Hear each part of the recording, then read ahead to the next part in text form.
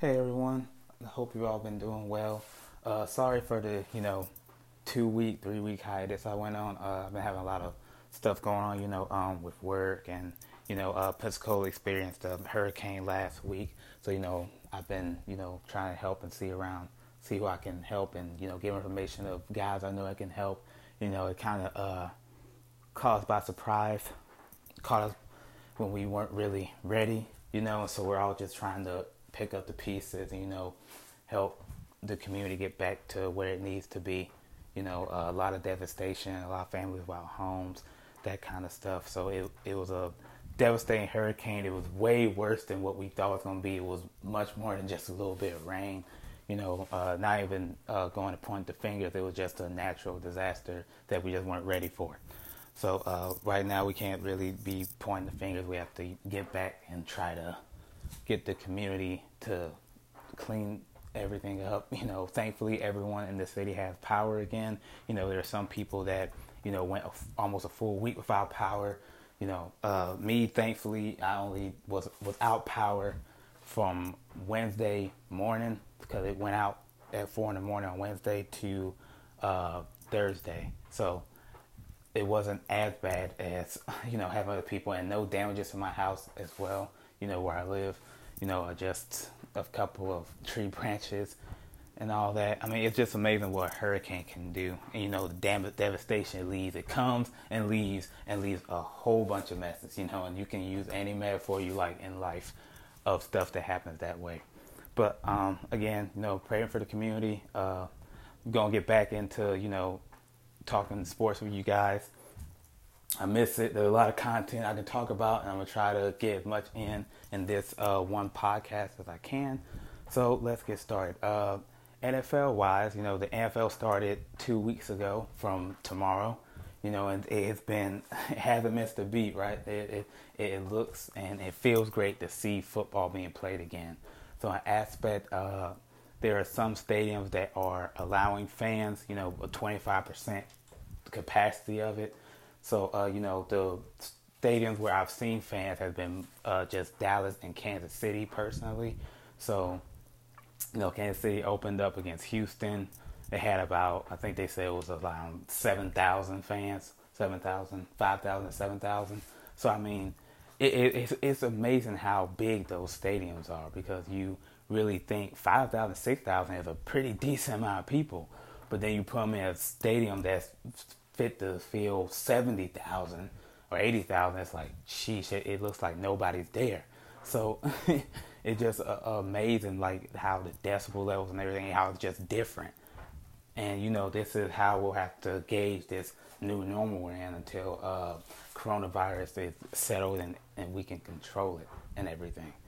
So anyways, going to the actual sport of, so really it's been fun. Kansas City won that game. That was a highlight game against two great quarterbacks. And a shout out to, all the black quarterbacks that are starting or that are playing because, there is an era in football where we weren't regarded as good quarterbacks, where we couldn't learn and adjust offenses and do what we had to do just because of the color of our skin. So it's great to see more starting quarterbacks in the league that are black. And they're doing well for the most part. All of them haven't been benched or anything yet. And it's just great to see cultural aspect-wise. So again, Kansas City, Texans were a decent game. Kansas City came out with that win, and I'm pretty sure everyone who watches NFL football, basically saw all the games. So I'm just going to talk about, the main event games that happened. So we all know on Sunday, last Sunday, Brady and Brees dueled it out. Two of the best quarterbacks of all time. Brady being solidified as the GOAT and Brees being solidified as the top 5 quarterback. To me, he's in the top 3 category. Saints bias or no bias as well. Just what he's done and his record, it speaks for itself to me in my eyes. So that was a hyped up matchup. It drew a lot of viewership, and it had the feelings of since we never got the Brady and Brees Super Bowl that people were trying to see the past 3 years. you know, it was great to see them actually duel it out. And Breeze, after winning that game last Sunday, he is now 4-2 against Brady. So that's a decent record against a great quarterback. Even though it's always they always match up the quarterback against quarterback, even though the quarterbacks aren't playing against each other, they're playing against the defense. But it's all about the hype train and everything.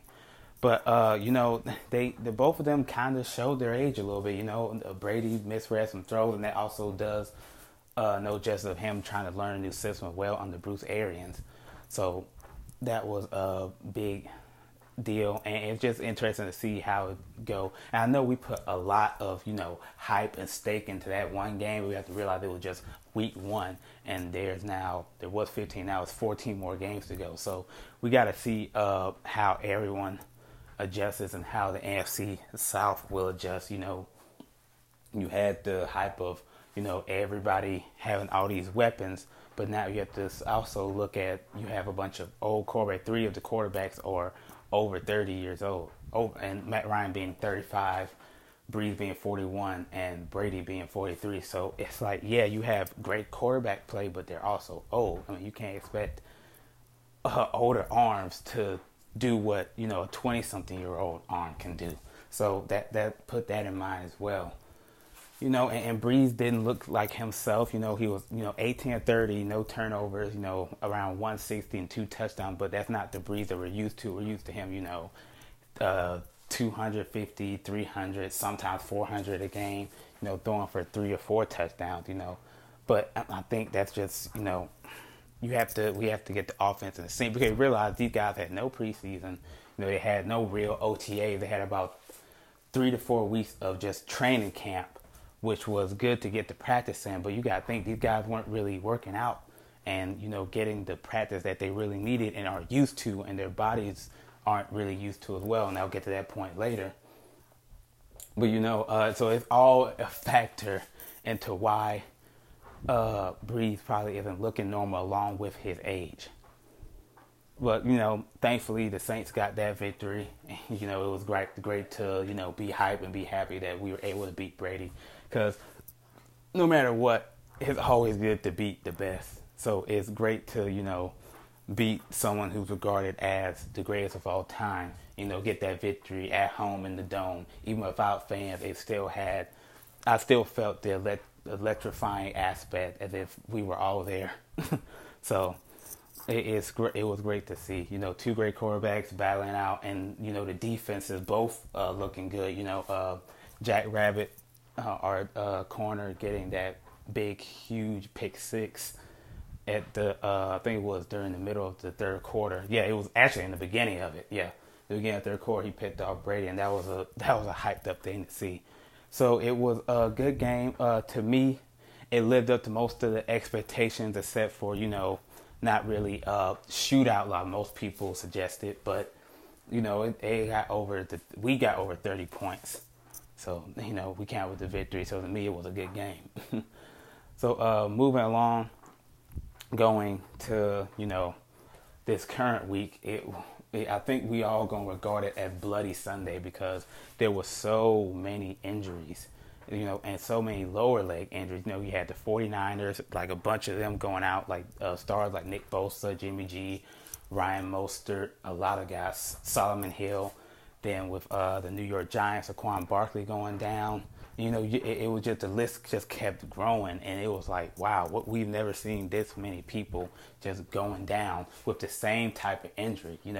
ACL sprain, MCL, tweaking the knee, like stuff like that. And it was just like, and I've said this before to my friend Nick before the season started. I said, this is not going to be good, because you're going to see a lot of injuries this season that are going to be lower legs.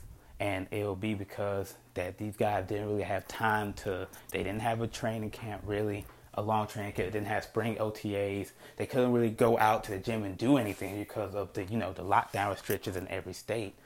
And just the fact you need a preseason, to, get warmed up, get used to those hits, get used to, those offense and defense and everything. So that's why if you don't have an offense that's, you've been established for a couple of years, it looks like they're struggling a little bit to get in sync because they didn't really have enough time to get to know each other and learn the offense really like they were supposed to. So, we all have to take that into account, being fans of these teams and they're not living up to the expectations so far that we are used to. Now, if you're just a Giants fan, they're living exactly to the expectations you expect them to. Sorry for my Giants and Jets fans, but that's just the honest truth. So it was devastating to see. You hope those guys, bounce back and get back to where they were. Get back to playing the football that we know and the football that we love to see them do. At the end of the day, that is their job. And doing so, they like to play it since they dedicated their lives to it. So prayers out to those players, and hopefully it won't be. And I pray there's never any injury to everybody can go a clean season and not have any injuries. But we know the nature of the game, that just doesn't happen, and sad to see. And another prime matchup that was good, Kansas City versus Chiefs. Kansas City versus Chargers. Excuse me for that hiccup. That was a good game as well. You saw Patrick Mahomes didn't look, Patrick Mahomes-esque. What we're seeing, the highlight tape until it got to the fourth quarter, and then he started making those throws to Hill and, those throws to Kelsey, and then he started looking like the normal Patrick Mahomes. But, those conference matchups, it's hard to gauge how the conference matchup would go, because last year when the Saints were playing, we were 7-1, 8-1, and then we had the 1-7 Falcons come. We lost to them. That was a division game. I keep saying conference division. Those division games are very tricky, especially if you have the thought process of, okay, these guys ain't really that good, so we can just go ahead and, play around a little bit and still get to win. Sometimes that's not the case. And also, it was fun to see rookie Justin Herbert play. I was very high on Herbert his last year in Oregon. I always thought he was a great quarterback, and people was like, I don't think he'll be able to be good in the league. I was saying, okay, because he had great arm strength, he had great IQ, and the Chargers really kind of run the same system Oregon wants. Shotgun, not a lot under center, but a very decent amount under center. But they play a lot of shotgun, as far as I was watching back a few games last year. So it was great to see Herbert do well. He threw over 300 yards, had I think it was 2 or 3 touchdowns. One was a rush, and he had a passing touchdown. But it was good to see him look comfortable. He had that one critical mistake where he had the first down marker literally inches away from him, but then he threw it, and then Kansas City got the interception and eventually, was able to tie it and win the game. So that's a growing pain, though. I felt like he knew better than that, but I'm also like, hey, it's a rookie, got too excited, thought he had something, thought he could make it work, and it didn't work out that way. So, not going to kill him for that, but because out of a great performance, because he really did well. And to hang around with, one the guarded as the best quarterback in the league, Patrick Mahomes, and going against that defense, it's just like, wow, you saw his poise, and I'm very high to see how Herbert continues to grow. And the funny thing is, he had no preparation. He literally got told a few seconds before kickoff that, hey, you're the starter, you're the QB1, because Tyrod Taylor was having some chest pains, I guess, right before the game started. So, that's why you always have to be prepared. They always say that, it's the mantra, hey, you never know when your name's going to be called, be ready. And, he sure enough was ready, and it was good to see. Seattle and the Patriots, that's always a great thing to see. It seems that the Seahawks fans still haven't gotten over, that Super Bowl where they had the victory and, Russell threw that interception and the Patriots ended up winning that game. It seems like it still stings a little bit. And, that's the good and that's the bad thing about sports. You always remember, and you all remember those great games, but it's always bad when you're the team that came off on the losing end of the stick. So that's the way that's the way the sword points sometimes. But that was a great game. Again, having two black quarterbacks playing, seeing that Cam looking 100% healthy. And I'm glad to see him flourishing in that offense. I always wondered how they would run Josh McDaniels and Bill Belichick switching to an option, having a quarterback that was not an option for 20 years. Having Tom Brady, he wasn't known as the best runner in the league by any means. So it was just going to be intriguing. And it looks like they're having fun with it and Cam's having fun with it. And it looks almost flourished. Like, it doesn't look like it's missing a beat. Edelman looks comfortable. Cam looks comfortable. It's all great to see. Cam learning how to slide now instead of taking those big hits that cause him to get injured. So you see where he's matured at 30 years old. He's finally, given the fact that, hey, I'm getting older, I need to learn to start sliding so I can, prolong my NFL career, So and then Russell Wilson, being Russell Wilson, to me, the best quarterback in the league, just given what he's done, his longevity, and the fact that he's still able to have the escapability in the pocket, do more with less. He has Lockett and he has DK Metcalf, but you haven't really had Russ with big name weapons like that. But the throws that he makes, it's just like, dude, are you an alien?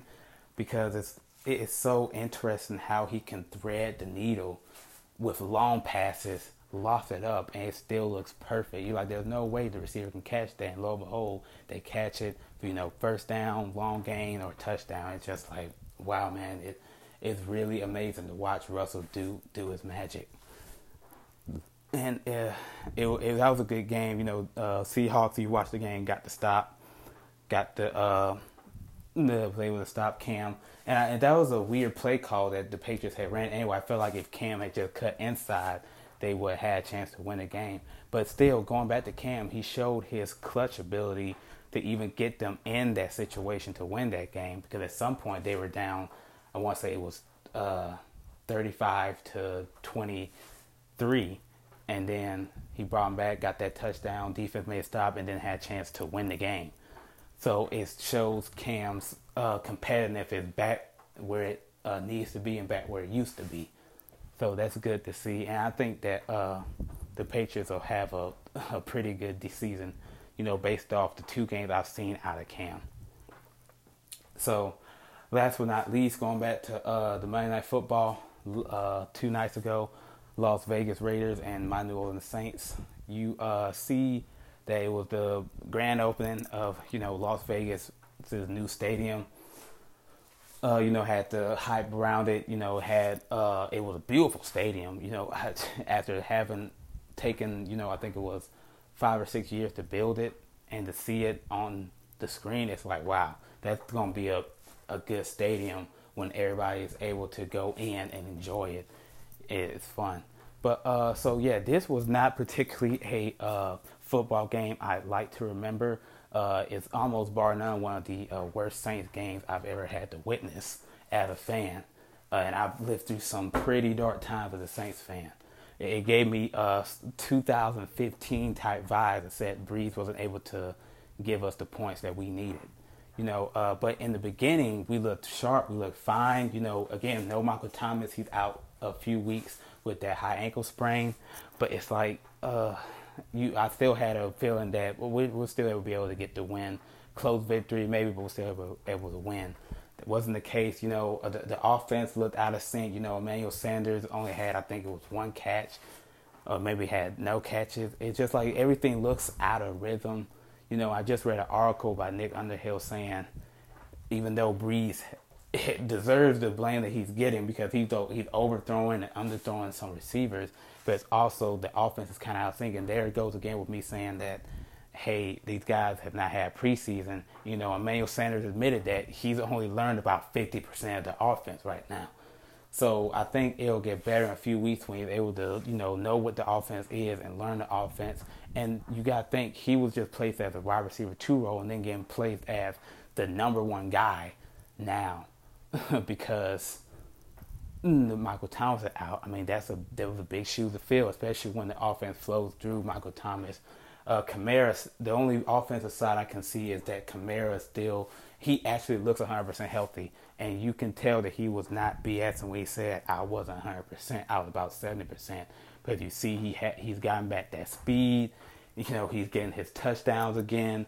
You know, to 2 touchdowns the last 2 games, the first 2 games.